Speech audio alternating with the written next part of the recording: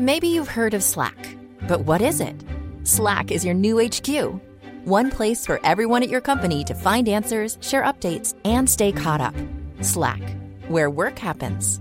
Get started at slack.com. My mission is simple, to make you money. I'm here to level the playing field for all investors. There's always a bull market somewhere, and I promise to help you find it. Mad Money starts now.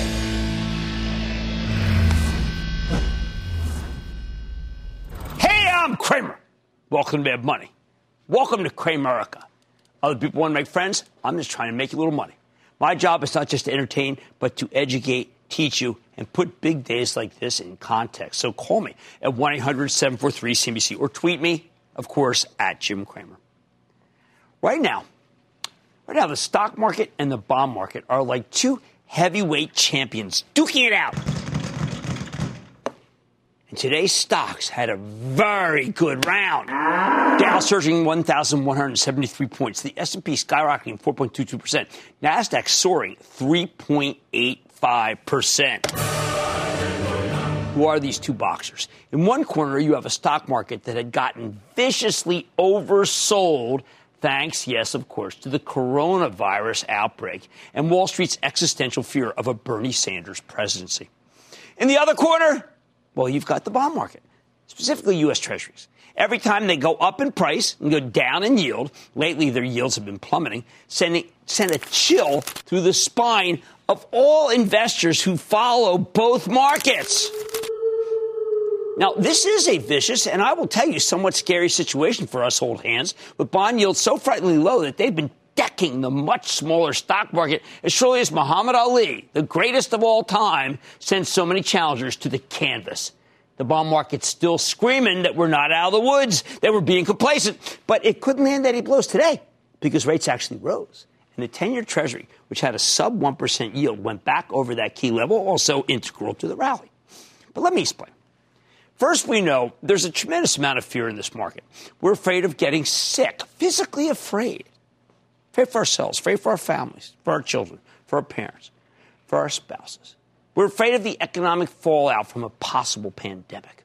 When investors are terrified, you get what's known as a flight to safety. People just want to hide the lowest risk assets they can find, even if they get very little return, maybe no return. And U.S. Treasuries are viewed as the ultimate safe haven. And that's why wealthy investors and institutions are pouring their money into our bonds. They don't care if they make any money. They just don't want to lose it. And that's why interest rates keep plummeting. It's why the benchmark 10-year Treasury currently yields just above 1%, but was below 1% a couple of days, and that's close to record. Today's still close to record low. Buyers desperately want these bonds for protection. The sellers won't let them go, which is how you get a market that rises and rates go lower. If I were Treasury Secretary, which I'm not, I'd take advantage of this moment to offer billions or even trillions of dollars in long-term bonds. Make America great bonds. I don't care what you call them. Now, the White House can't obviously spend that money without congressional approval. But even so, this is the perfect time for the federal government to try to refinance what it can of the old national debt, or, of course, issue bonds to fix all our airports and our roads that are awful and undeveloped, whatever. Without new supply, these bonds are doomed to keep going higher every time we get scared by COVID-19. And we will again. Judging by the worldwide nature of the outbreak, I think it's a given that there'll be more bad news. And I know a lot of people are feeling like we're out of the woods. Well, come on. I mean, it's too early. The lack of economic activity in terms of travel, leisure, dining, and entertainment pushes rates down even further. If businesses cease operating in a normal fashion and everyone starts working at home, including the people who don't have a job who ain't be working, then you're bound to get a severe economic slowdown. The bonds are signaling recession for certain because of the coronavirus. And that's why the Fed wrongheadedly slashed short rates yesterday, because lower rates won't make people more willing to go on vacation in the middle of an epidemic. Lower rates are not the tonic we need. This is more important than lower rates. This! In fact, that rate cut not only signaled panic, worse, it signaled cluelessness. They know nothing! This is not a financial crisis, for heaven's sake. It's a public health crisis. It's great to have lower rates if there's demand for money, but when there's no demand because you're too afraid to go outside, let alone go buy a car or refinance, I mean, come on. Paradoxically, what happened, the rate cuts might hurt us. I speak to many older people who seem more worried about not getting enough return from their fixed income than they are about coming down with the coronavirus. Maybe they should be more concerned because we know the death rates for older people, but I'm just telling it as it is. The combination of those fears gave us the stock market that seemed to know no bottom. But today, the other fighter, the heavyweight I bet on all my career, the technicals, gave stocks a major boost. I'm talking about the Market Edge short-range oscillator. It's a proprietary indicator that I pay to see after the market closes every day. I've been getting it for years. I've been getting it since the 1980s. It really matters to me. It used to be the S&P. Now it's put out by Market Edge. This is the source. I like to credit something that's so important in my thinking. This darn thing is so reliable that even in the midst of a bearish biological bond crisis, it allowed stocks to win the round. What does an oscillator do? It measures buying or selling pressure, and in particular tells us when the selling may have gotten out of control. When you are caught up in events, you may not actually know that things have gotten out of control. You're looking for totems, for benchmarks, for tokens, anything that makes you feel like, wait a second, things gotten too crazy. And that's why I pay for MarketEdge.com's oscillator to make that judgment call for me. It's a pretty simple tool. When the oscillator is between -5 and 5, you're in the neutral zone, doesn't matter. It doesn't really work. When it goes above 5, well, there's too much euphoria. When it's below -5, there's too much gloom. Above 5, you probably want to do a little selling. Below -5, you probably want to start doing some buying. Certainly cover your shorts. The more extreme the reading, the more aggressive you can get. So when the oscillator goes below -12, my benchmark, there's almost always a great time to buy. Almost always. We saw this after 9/11 when that terrible tragedy turned out to be a one-off event. We saw it on August 11th of 2011 when everyone was terrified the U.S. government might default during the debt stealing crisis, and our debt was, of course, downgraded by none other than the rating agencies. S&P. We saw it in January 2016 when the Chinese stock market collapsed right when the Fed seemed hell-bent on raising rates. And we saw it again at the end of 2018 when the Fed once again tightened way too aggressively and proved to me they know nothing. Each time was a marvelous moment to buy stocks. Each time stocks were overreacting to some news that turned out to be not as serious as Wall Street believed. Sure, things were bad, but they weren't that bad. They weren't that bad. They weren't that bad. They were bad. Who? They weren't that bad. They weren't that bad. They weren't that bad. They weren't bad. Okay. And these things were all solved. Let's talk about this, though. This is the one time where the Market Edge oscillator failed. Okay. This, I think, is the outlier. The Great Recession. If you bought stocks when the oscillator hit -12 back then, well, guess what? You did get smoked. Because we were dealing with the true financial crisis, where nearly all of our biggest banks and big insurers, too, were in danger of going under. The government, particularly the Fed, had no idea how bad things were. By the time the Fed started cutting rates aggressively, it was too little, too late. And the stock market got more than cut in half before it bottomed, and many of our famous financial institutions became, let's just say, moribund. Now, is this coronavirus panic more like the financial crisis here, or is it like this? Which is it like? Which is it like of the -12s? The 4 times it worked in recent history, there was no credit crisis. There were no big failures. There was no systemic risk. The one time we failed to bounce, we had all those problems. The reason it was so wrong for the Fed to cut yesterday is that it made old hands like me feel like there's got to be this. This is what we reacted to, that it must be some credit crisis that we don't know about. Some institutions on the verge of the failure. Come on, Jay. Just like in the Great Recession. That's what you thought you'd do, Jay. They were trying to restore confidence. All they did was instill panic. Thank heavens we got over that quickly. As I said over and over again, this is a biological crisis with economic fallout. It could hurt hiring, could cause layoffs. But if the federal government helps tide over small businesses and the short-term unemployed, as Congress seems to want to do, I think we'll come out on the other side just fine, even with outbreaks closing down commerce all over the country.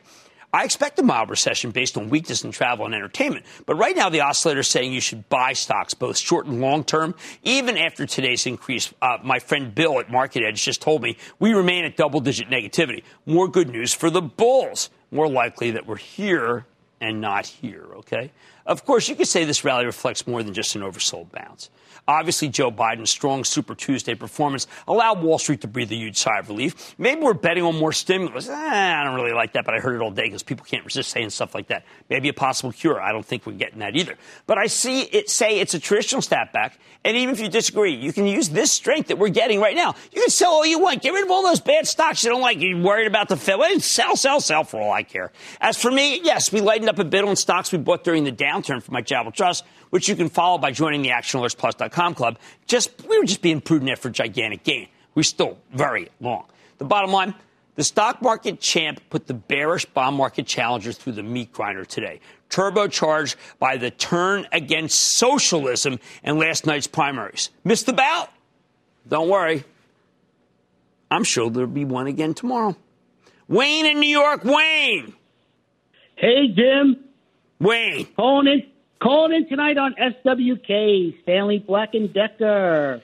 This past Monday, Stanley presented at the Raymond James Institutional Investors Conference, and they were given their virus impact situation. They were going over their supply chain exposure on their 10 factories in China and talking. Yeah, well, it's good. They're moving some back. You know what? They should move all their back. I'm actually disappointed that Stanley just ceded their future to the Chinese. We see how foolish that was. Other companies are making that same darn mistake. I think Stanley would look, if you want to do that, then go buy Home Depot. I think you want the diversity. You don't have the Chinese risk. And once again, I remind companies, watch what happened this time around. If you were too dependent on China, whether you were a drug company, whether you were a hammer company, I don't care. You look very ill-advised. And you're only getting the term ill-advised because tonight I feel like Jimmy Chill. Let's go to Carrie in Nevada. Carrie. Hi, Jim. This is Carrie in Nevada, and I've been watching your show for a long time. I bought Boot, B-O-O-T, at 36 around 3 weeks ago when you had the interview with the CEO. Right. Since I bought Boot, it's gone down around 20% and has plummeted around 60% from its recent high of 48. I can't tell if it's going to continue to go down or if I should keep it. No, I think you should keep it. I like the model. We had them on the show a number of times. Matt Boss likes them. I'll have to check in with Matt. I do think that they're in good shape. They are a retailer. Retailers have been very varied here. Greg in New Jersey. Greg. Booyah. How we doing, Jimmy Chill? Jimmy Chill is taking it. He's taking it. He's taking it to the house. First-time caller, long-time listener. Okay. I wanted to get your thoughts on FedEx leading into earnings. Well, you're rolling the dice, my friend. You're rolling the dice. And I don't like dice. I like cards better because I have a memory for the no-memory cards. But I think FedEx is, maybe you want to do it in calls, but you got to see, you want China to come back online. You want commerce to come back online. You want the management to come back online. That's a lot of lines. Now, in one corner, you got the stock market. In the other corner, you got the bond market. Today, the latter was put through the meat grinder. Missed it? Oh, tomorrow we'll get another bout. I think we're more like this and like this and like this and like this and not like that. Jay Powell may disagree with me. He's Fed chief. Hey, but I'm the host of Mad Money. On Mad Money tonight, with interest rates at record lows, that was just phony hubris. Could an investment in gold make sense here? I'm talking with the CEO of one of my favorites, Barrick Gold. Find out what's ahead. Then, is the most popular method of investing actually reached its apex? Don't miss my take on index funds, especially the sliver kind. And did coronavirus fears impact Dollar Tree's most recent quarter, or was it execution problems? I've got the exclusive with the CEO. So stay with Cramer. Don't miss a second of Mad Money. Follow @Jim Cramer on Twitter. Have a question? Tweet Cramer. #MadTweets. Send Jim an email to madmoney@cnbc.com or give us a call at 1-800-743-CNBC. Miss something? Head to madmoney.cnbc.com.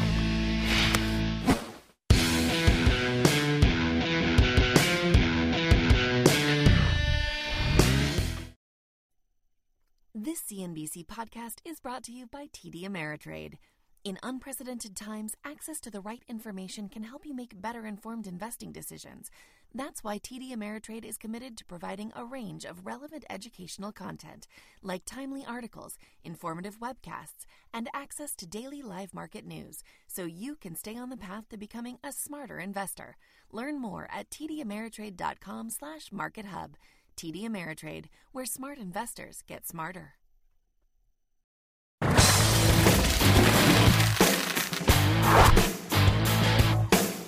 Don't be blinded by the green today. We've had a ton of volatility. You need to continue to guard against those ugly down days like we endured last week. Now, I've always told you that you need to own some gold as insurance against economic chaos. And despite a temporary pullback last week, the precious metals gone into overdrive lately. Now, there are a lot of ways to own gold. You can go with the bullion if you can find it. You can buy the GLD, which is an exchange-traded fund that owns the commodity. So you don't have to, or you can go with the gold miners. And this is where I can give you value added, because my favorite miner is Barrick Gold. It's the operation that created by the merger of Randgold with old Barrick at the end of 2018. The combined company is now the world's premier gold producer with a phenomenal portfolio of low-cost mines all over the world. Barrick's most recent quarter was fantastic. Stock is up double digits for 2020, and I think it's a great place to hunker down in the chaotic roller coaster of a market. Don't take it from me, though. Hey, let's dig deeper with Mark Bristow. He's the president and CEO of Barrick Gold, and my favorite miner. Hear about his company's prospects. Dr. Bristow, welcome back to Mad Money. Hello, Jim. How are you doing? Well, Mark, you told me that this merger would be gigantic. A 2 + 2 is 5. This one's looking like a 2 + 2 is 7. Big dividend boost, unbelievable lower costs. How did you put it together? You know, proper due diligence, Jim, and when you combine high quality assets with high quality people, you always get high quality results. Now, you have found, I think when people go through your documents, that Nevada has been a safe place. I'm used to you drilling in places that aren't safe, but Nevada's an unbelievable gold producer for you guys. So that's important. That was a key component of this combination, was to really consolidate Nevada, and really that's the foundation of value for Barrick. Then we've got the opportunities and the risks in South America, Central America, one of the biggest gold mines in the world. And then you look at Papua New Guinea, the Rim of Fire, a place that we've got to go to find those big elephants. And Africa, you know well, Jim, you've walked that voyage with me. High-quality assets in a continent where you can make money and deliver value, as we proved in Randgold Resources. You have always been telling me it's not enough just to have gold. You like dividends. You like to put money in people's pocket. 40% dividend increase for Q4? That's correct. And if you look back at from the announcement on the 23rd of September 2018, more than 100% increase in dividends. And what's more, it's based on the quality of our P&L, our earnings. Right. Now, you did something else in terms of, we call it impact per share.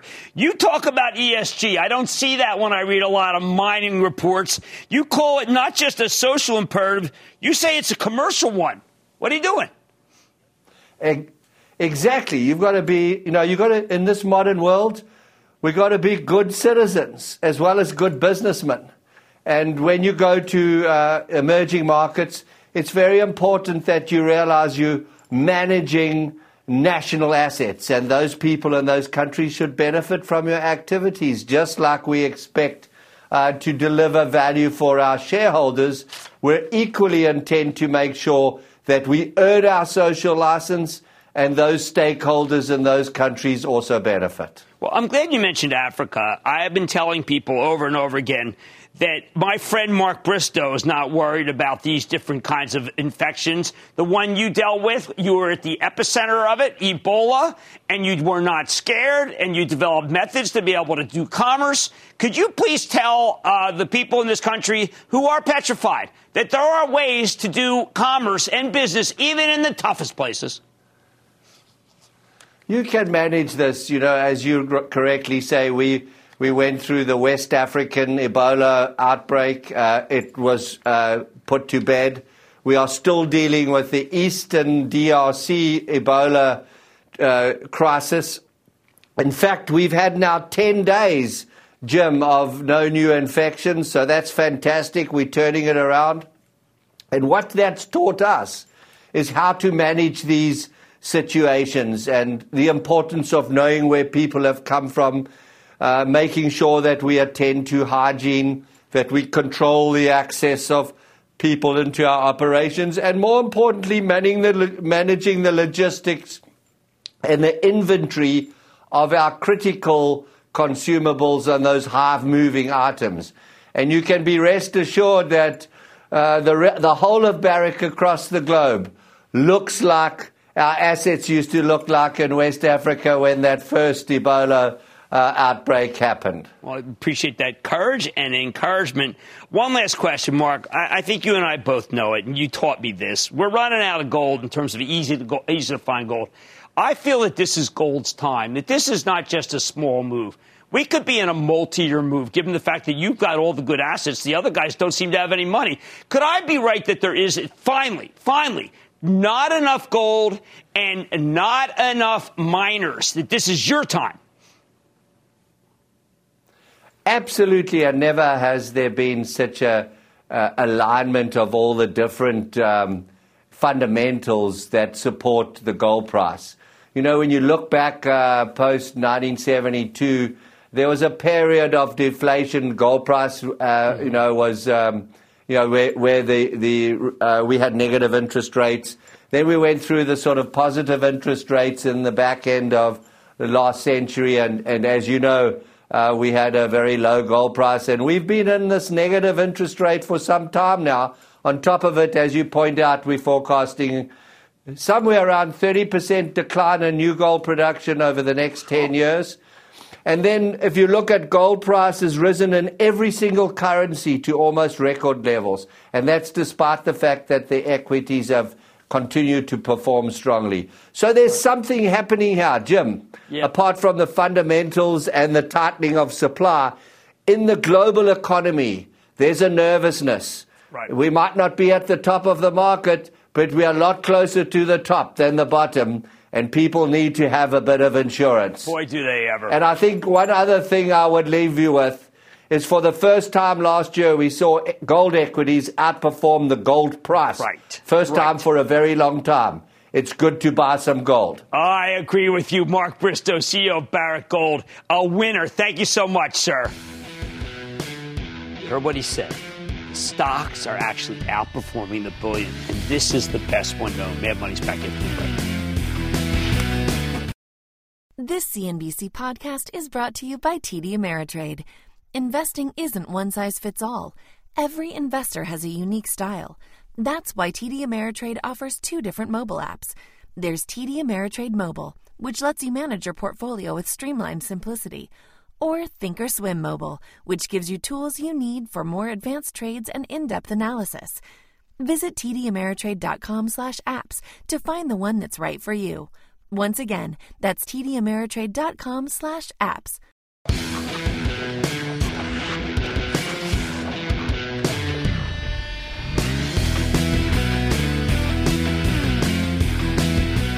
Have we finally reached a peak in index fundation? As I look at this whipsaw market with the Dow rebounding nearly 1,200 points from yesterday's sell-off, I gotta wonder if the most popular investing idea of all time, stick your money in an index fund that mirrors the averages, then forget about it, may have reached its high watermark. Yeah, we've reached a point where more than half of all funds are now indexed. And when it comes to money management, something that popular is rarely right. Remember, the whole premise of investing in an index fund is that it's impossible to consistently beat the market by picking individual stocks, so you can't beat it. So therefore, you got to join it. Now, I don't think it's impossible to beat the market. Remember the thing I created, FANG? That kind of crushed the market. But picking winners does take some time and effort, which I'm willing to put in. I want you to put in. That's why I've been a fan of index funds, because I know you may not have that time. I get the appeal. But man, oh man, when everybody's got that same darn strategy, that strategy really works. I'm starting to believe that index funds have gotten too crowded. And a down market like we had last week really validates stock picking. especially for those of us who had some cash on the sidelines to take advantage of the weakness, as I did with my charitable trust, which you can follow along by joining the ActionAlertsPlus.com club. I still think there's a place for indexing. I've got some retirement money in it. I got money in a cheap index fund that mirrors the S&P 500, and I do believe that should be the bedrock of your retirement account. However, aside from that, the massive movement towards sector ETFs, which you hear about all the time, it seems increasingly foolish. The overall S&P 500 index concept works because the S&P is, in fact, a very actively managed fund. Each year, they take out the winners, those that have gotten takeover bids and are sold at a premium to where they were trading, and they take out the losers, those that got too small, usually because of genuine business risk. But these sector ETFs, well, they're nothing more than fee generators, and they'll argue otherwise, but I'm tired of them. Take yesterday. I spent a considerable amount of time with Mike Wirth. He's the incredibly good CEO of Chevron. Mike beats the competition on cash flow, on growth, dividend, buybacks, even sustainability, considering things like flaring. But it doesn't matter. See, Chevron's in the oil ETF. And these days, the preponderance of oil stock trading is in ETFs. If I were still at my hedge fund, you know what I'd do? I'd go long Chevron here and short the darn oil ETF. That's an active manager's method. I'd use the ETF against itself, betting that Chevron will outperform the rest of the industry. We see the same thing in pharma. The drug ETFs have homogenized the unhomogenizable. We have some very good drug companies and some very bad ones. Same with biotech. They're too numerous to mention. But I highlight the winners constantly. Why would you want to buy the ETF that also sticks you with the losers? The ones that don't spend enough on R&D, so they don't have much of a pipeline, which is the key determinant of growth. Then there's the issue of the obvious, the bogus single stock risk that you hear about in ads. Single stock risk. The single stock risk of owning FANG, a watch, my acronyms for Facebook, Amazon, Apple, Netflix, and Alphabet, now Google, which was Google, or Walmart, Amazon, Target, Costco, and Home Depot. Is that so hard? Is that a single stock risk? These are the best companies in their industries. We know that. They have the best balance sheets. They have the best growth. They have the most unassailable positions. They got big moats. But the fee-hungry brokerage industry, which is constantly running out of ways to grow, would have you believe that each of these is more dangerous than the last because they're individual stocks. Scary. But if you mix them up, maybe you mix them up with Twitter or Snap or Hewlett-Packard Enterprise or IBM or Intel or Kohl's, Big Lots, Nordstrom. Hey, somehow you'll soften the blow. Bring in some mediocrity. That's not softening the blow. It's leaning into the blow. Why own both the winners and losers in an industry when you can just pick the very obvious winners? And every one of those that I said is mediocre. I hope they get better. Okay, so those are saying, Jim, we're not mediocre. I hope you get better. I'm just looking at stock prices. Look, at the end of the day, these sector-based index funds were designed for a market where most investors picked individual stocks. We're now in an environment where, for many industries, many more people trade the indices than individual stocks. He's created indices. Leisure demand. Creates a lot of opportunities for those of you who are willing to manage your own money. Yeah, I know I'm early. But anyone who doesn't see this index fund peak on the horizon is fooling themselves. And enough with the single stock risk rating of our viewers who were smart enough to buy the good stocks and leave the raggedy rest to others. Brian in Ohio, please. Brian. Booyah, Jim. Brian from Dayton Flyer Country. All right, man. Speak to me. Over the past few days, you've been mentioning a few high dividend-paying stocks you like and some you don't like. With Kraft Heinz now paying over 6.2% after the huge drop in the stock price a year ago, which of your list is that one on? Well, that's a poorly managed company with pantry brands that actually may do better if you want to have a fallout shelter because we might have nuclear war with the Soviets in 1968 or 1958 and Khrushchev. Otherwise, why? I like good-tasting food that's fresh. Something I learned when I was growing up. The mass movement towards sector ETFs is not prudent.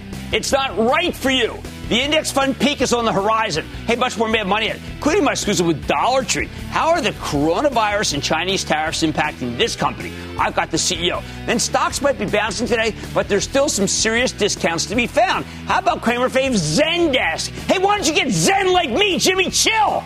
Is it worth considering here? And all your calls rapid fire tonight's edition of the Lightning Round. So stay with Cramer. We are trying to make sense of things for you here tonight in the face of this incredibly difficult but panicky tape. I like to buy hysteria, not sell it. I like to buy panic, not sell it. We don't advocate panic because it's not a strategy. There are two kinds of companies in the blast zone. The ones that are at risk and the ones that are really at risk. What bounces best? That's what you must be thinking about at this point. What a day. We have your back, and we'll get through this together.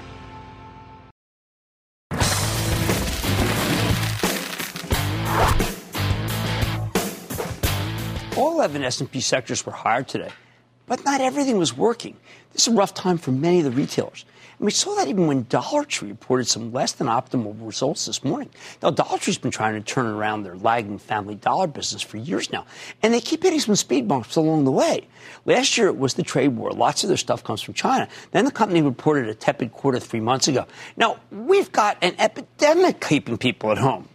In the most recent numbers, let's just call it mixed. When Dollar Tree delivered a 4-cent earnings beat off a $1.75 basis this morning, the revenue was a bit light, and their same-store sales were weaker than expected, up just 0.4% year over year. Worse, management gave light guidance for both the next quarter and the full year, and that's why the stock got slammed today. It fell more than 3% on an otherwise great day for the averages.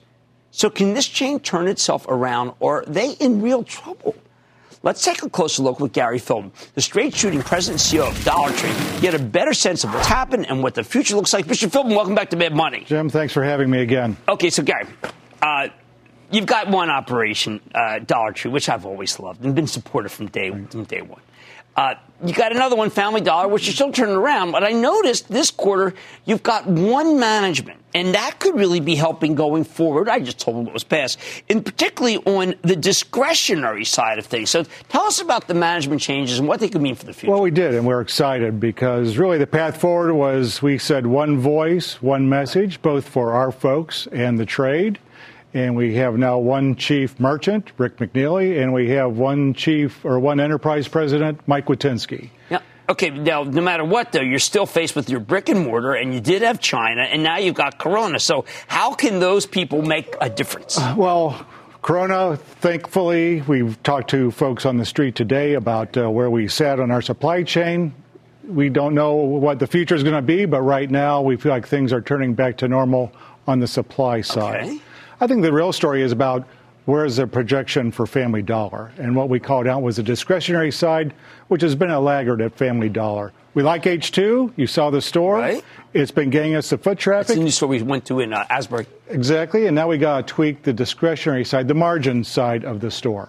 Now, this tariff headwind is problematic. And at the end, in the conference call, you talked about how difficult it is to move sourcing. But don't you have to in the end? I mean, didn't this turn out to be the perfect storm that made it feel like you have to move something to Mexico and get out of China totally, Southeast Asia some? Because it looks like that was the smart move. Well, and you can, and we do, but it's not as easy as picking up a supply chain and dropping it into another country. But we have moved on each buying trip. We've moved product out of China. Now we're faced with tariffs that will go through the first half because don't forget, we had 15% on foray, right. Now 7.5%. That'll roll through, but that'll be a first half hit and headwind for Dollar Tree. But when I read that the compares are going to be tough in the first half, I was struggling to try to find a reason to tell people to buy Dollar Tree right now. That maybe you just have to suffer through a couple of quarters before you get to the promised land. I think we would try to be very transparent today. We really are. Management change. Here was our issue on the Family Dollar side. Let's get our house in order on the discretionary. We can be more than we are today on the Family Dollar side. And the Dollar Tree team, our chief merchant and the executives that are going to be driving that, have a clear focus. This is what we do at a dollar price point. We deal with some of the same vendors when we go over the seas to really prescribe and make the kinds of products we want. Okay. Now, my wife was out on Long Island yesterday, and she paid $20. She wanted the hand sanitizer. She was not a Dollar Tree or Family Dollar. And can you keep this in stock? You know, the spike for all retailers is off the charts right now. Certainly, folks are doing the right thing. Let's wash our hands. Let's use hand sanitizer. And there's certainly a spike in it right now. We're doing everything we can to stay in stock. Does anyone just come in and buy that and not buy this and all this other cool stuff that I like? Well, you know what's interesting this week? It's certainly the news is the coronavirus, but it's tax refund time. Right. And it's first of the month. Right. And really what we're seeing, especially on the Family Dollar side this week, people are shopping the whole store. In Dollar Tree, too, we're a few weeks out from Easter, but the seasons have started to lift at Dollar Tree. And also, one of the things, I buy my balloons, and I get them every holiday. I'm a very simple person. This is what my father did. It's what I do. No helium shortage this year, so maybe year over year that could be good. Well, I called out Valentine's Day, a much better Valentine's Day for Dollar Tree on a huge opportunity for us because of it's a big holiday. But helium was in better shape. Right. But the offset of that, or the added to it, was he sold more party. and the Hallmark cards that we have in Dollar Tree and now Family Dollar coming too.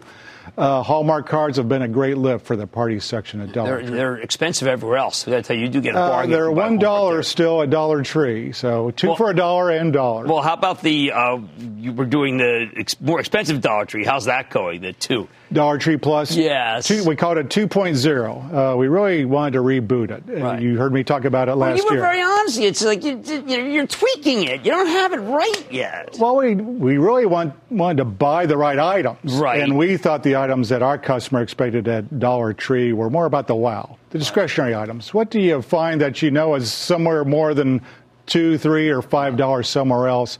We said 2.0. It's going to be in categories that are aimed for mom and kids. Much more discretionary, cool stuff that people will see in store. Okay, I got to believe that you put the $200 million to work, so buying stock. I have to believe that you believe, but it's now a show-me story. It is. I think it's as we tell our plan. I think we get credit for telling the good and bad of where we are on the plan so far. But people say, "No, go do it," and that's where our management team is focused on because we know we can. We have confidence in this plan. Well, I know that online or off price, of which you're most definitely off price, are the two places to be. So let's hope you get that done, Gary. Without a doubt. Okay, thank you. That's Gary Philbin. He's the CEO of Dollar Tree.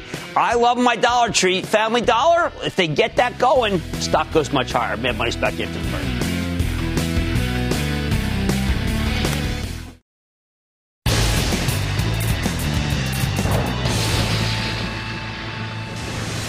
It is time. It's time for the lightning round. And then the lightning round is over. Are you ready? Ski Daddy. Time for the lightning round. I'm going to start with Diana in New York. Diana. Apparently now. One sec, okay? Hold on. You're up. Okay. Speak to me. You're Hi, Jim. Booyah. Booyah. I was actually wondering what your thoughts on Luckin Coffee were. Well, you're rolling the dice with luck, and we got a lot of dice rollers tonight. I don't mind that at all because in the end you're allowed to speculate. But I do think that if you like a coffee company, I think you ought to buy the one that my charitable trust has been buying. And that would be, yes, Starbucks, where you can get a triple birthday cappuccino. Let's give away and call it a Cramer. Let's go to Scott in Indiana. Scott. Jimmy Cramer, the legend, the man. Done. Hey, Jim, thanks for everything you do for the small investors. Yes. I've got a stock I want to know a little bit about. Progeny, PGNY. Well, I got to do my little homework on that, big boy, because I do not know it well enough. Progeny be the thing. I remember when it was Progeny was like a dial-up company. Let's go to Helen in California. Helen. Hi, Jim. Helen. Booyah. Booyah. Thank you very much for your show and advice throughout the years. 11 years ago, you provided me some insight on a stock, and it went up 600%. Fantastic. Thank you. Thanks. Today, I'm asking about AMT. Oh, man, it's Tacklet. James Tacklet. I mean, I got to tell you, he's been 100 times shorts have told me to write this guy off. 100 times they've been wrong. American Tower's good, and yes, I know about the combination. You think I'm an idiot? Between T-Mobile and Sprint, I don't care. We still need more towers, and that's going to be great for American Tower. Don't forget, it's also like International Tower, which I would have changed my name for that. Saxon in New York. Saxon. Booyah, Jim. First-time caller, long-time watcher. Just want to give a quick shout-out to America's team, the Buffalo Bills and the Bills Mafia. I wasn't aware that they're America's team, but I'm willing to go with that because of my friends in the Bebouts. Thank you. What's up? I'm calling about a stock today called JD. They had a great earnings report on Monday, and their guidance is seen for the first quarter revenues rising by 10%. What do you think? No. Don't. Look, we got the Alibaba. How much do we have to be in there? No. Hey, why don't we go to... Oh, this may be a mistake. Charlotte in North Carolina? Charlotte? Booyah, caller from the city of Charlotte. I got Novio Pharmaceuticals, INO. Bought them last month. I don't know whether the holders... That's like one of the most speculative stocks in the world. That's all I'm going to say is it's incredibly speculative, and you're on your own, Charlotte, North Carolina, Charlotte. Let's go to Jim in Florida. Jim. Hi, Jim. I'm calling from Naples. I bought Eaton in 2008 or 9. You suggested it as an unintentional high dividend yield. Yes. I've been holding it ever since, and I was just wondering if I should buy more. No, I would actually. It's 3% yielder. It's doing much better than it used to be.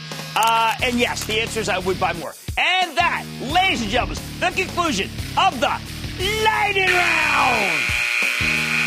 The Lightning Round is sponsored by TD Ameritrade.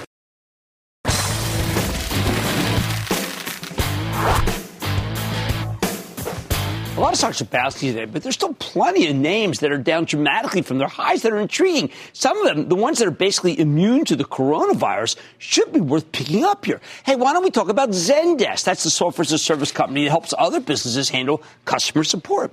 Now, here's a stock that spent years as one of the best performers in the market and billion-dollar sales company. After stumbling last summer as the turbocharged growth cohort briefly went out of style, though, Zendesk then came roaring back. It peaked at 95 last July. A month ago, it was back above 90 after the company reported an excellent quarter.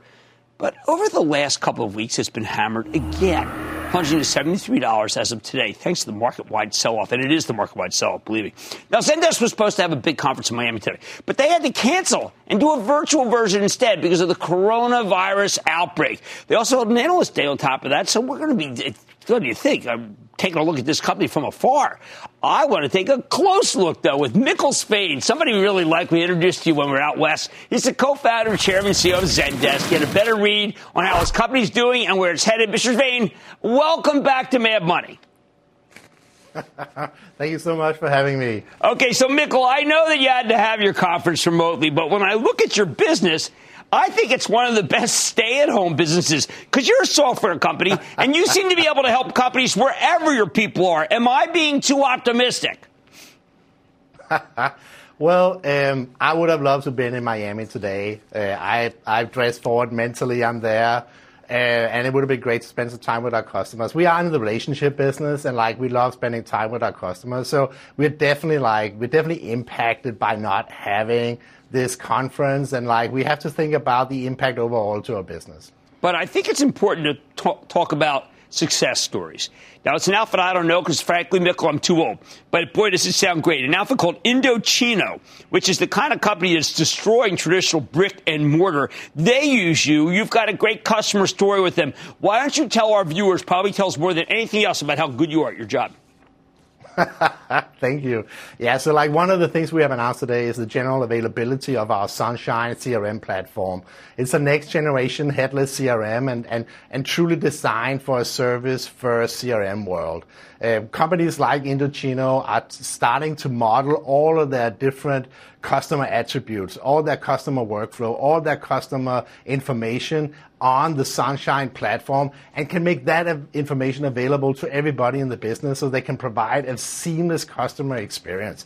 We're very excited about working with these types of companies that are really thinking service-first CRM, and we're working with companies like Indochino that you mentioned. We're working with companies like Logitech, Netflix, and many, many others on these kind of solutions. These are all companies that we've had. We happen to be big fans of Logitech, and that's terrific. Could you tell us what you do for them? Because we've had them on maybe a dozen times. Yeah, so Logitech is one of our early movers on the Sunshine platform, and they have modeled their entire product catalog and all of their customers on Sunshine. That means that when one of their customers log into their system, they can instantly see all the products that they have, what versions of it, what drivers are available, all these different things, and their service agents and their customer-facing people can see the same information. They can see exactly what does the customer have, what version of it, and all these things. And it just provides for a much, much seamless, much more smoother customer experience. I think it's important to point out that you do not want to create Me Too products at Zendesk. And you have something that I think is really terrific as a small business owner, which you've got conversational capabilities, but you also can do native messaging capabilities. That is the latest and greatest right now, isn't it? Yeah, this is where everything is going to messaging.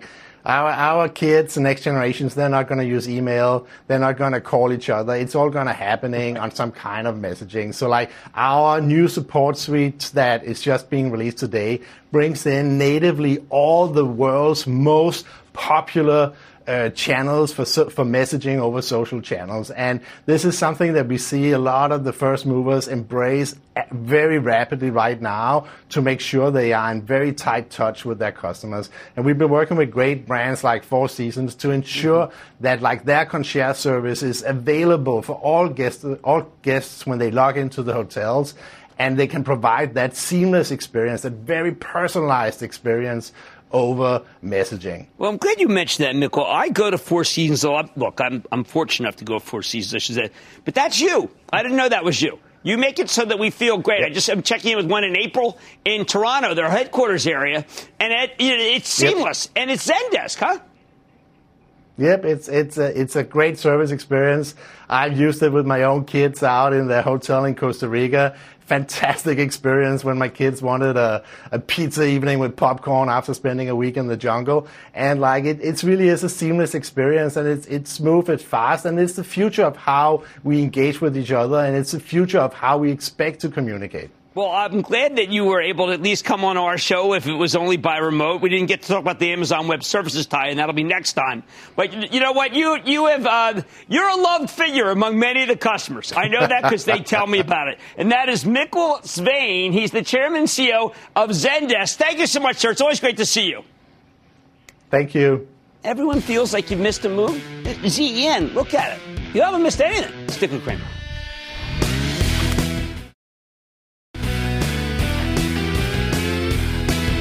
Look, if you think it's the end of the world, or if you think things are really bad, you know what? You just got a really big gain.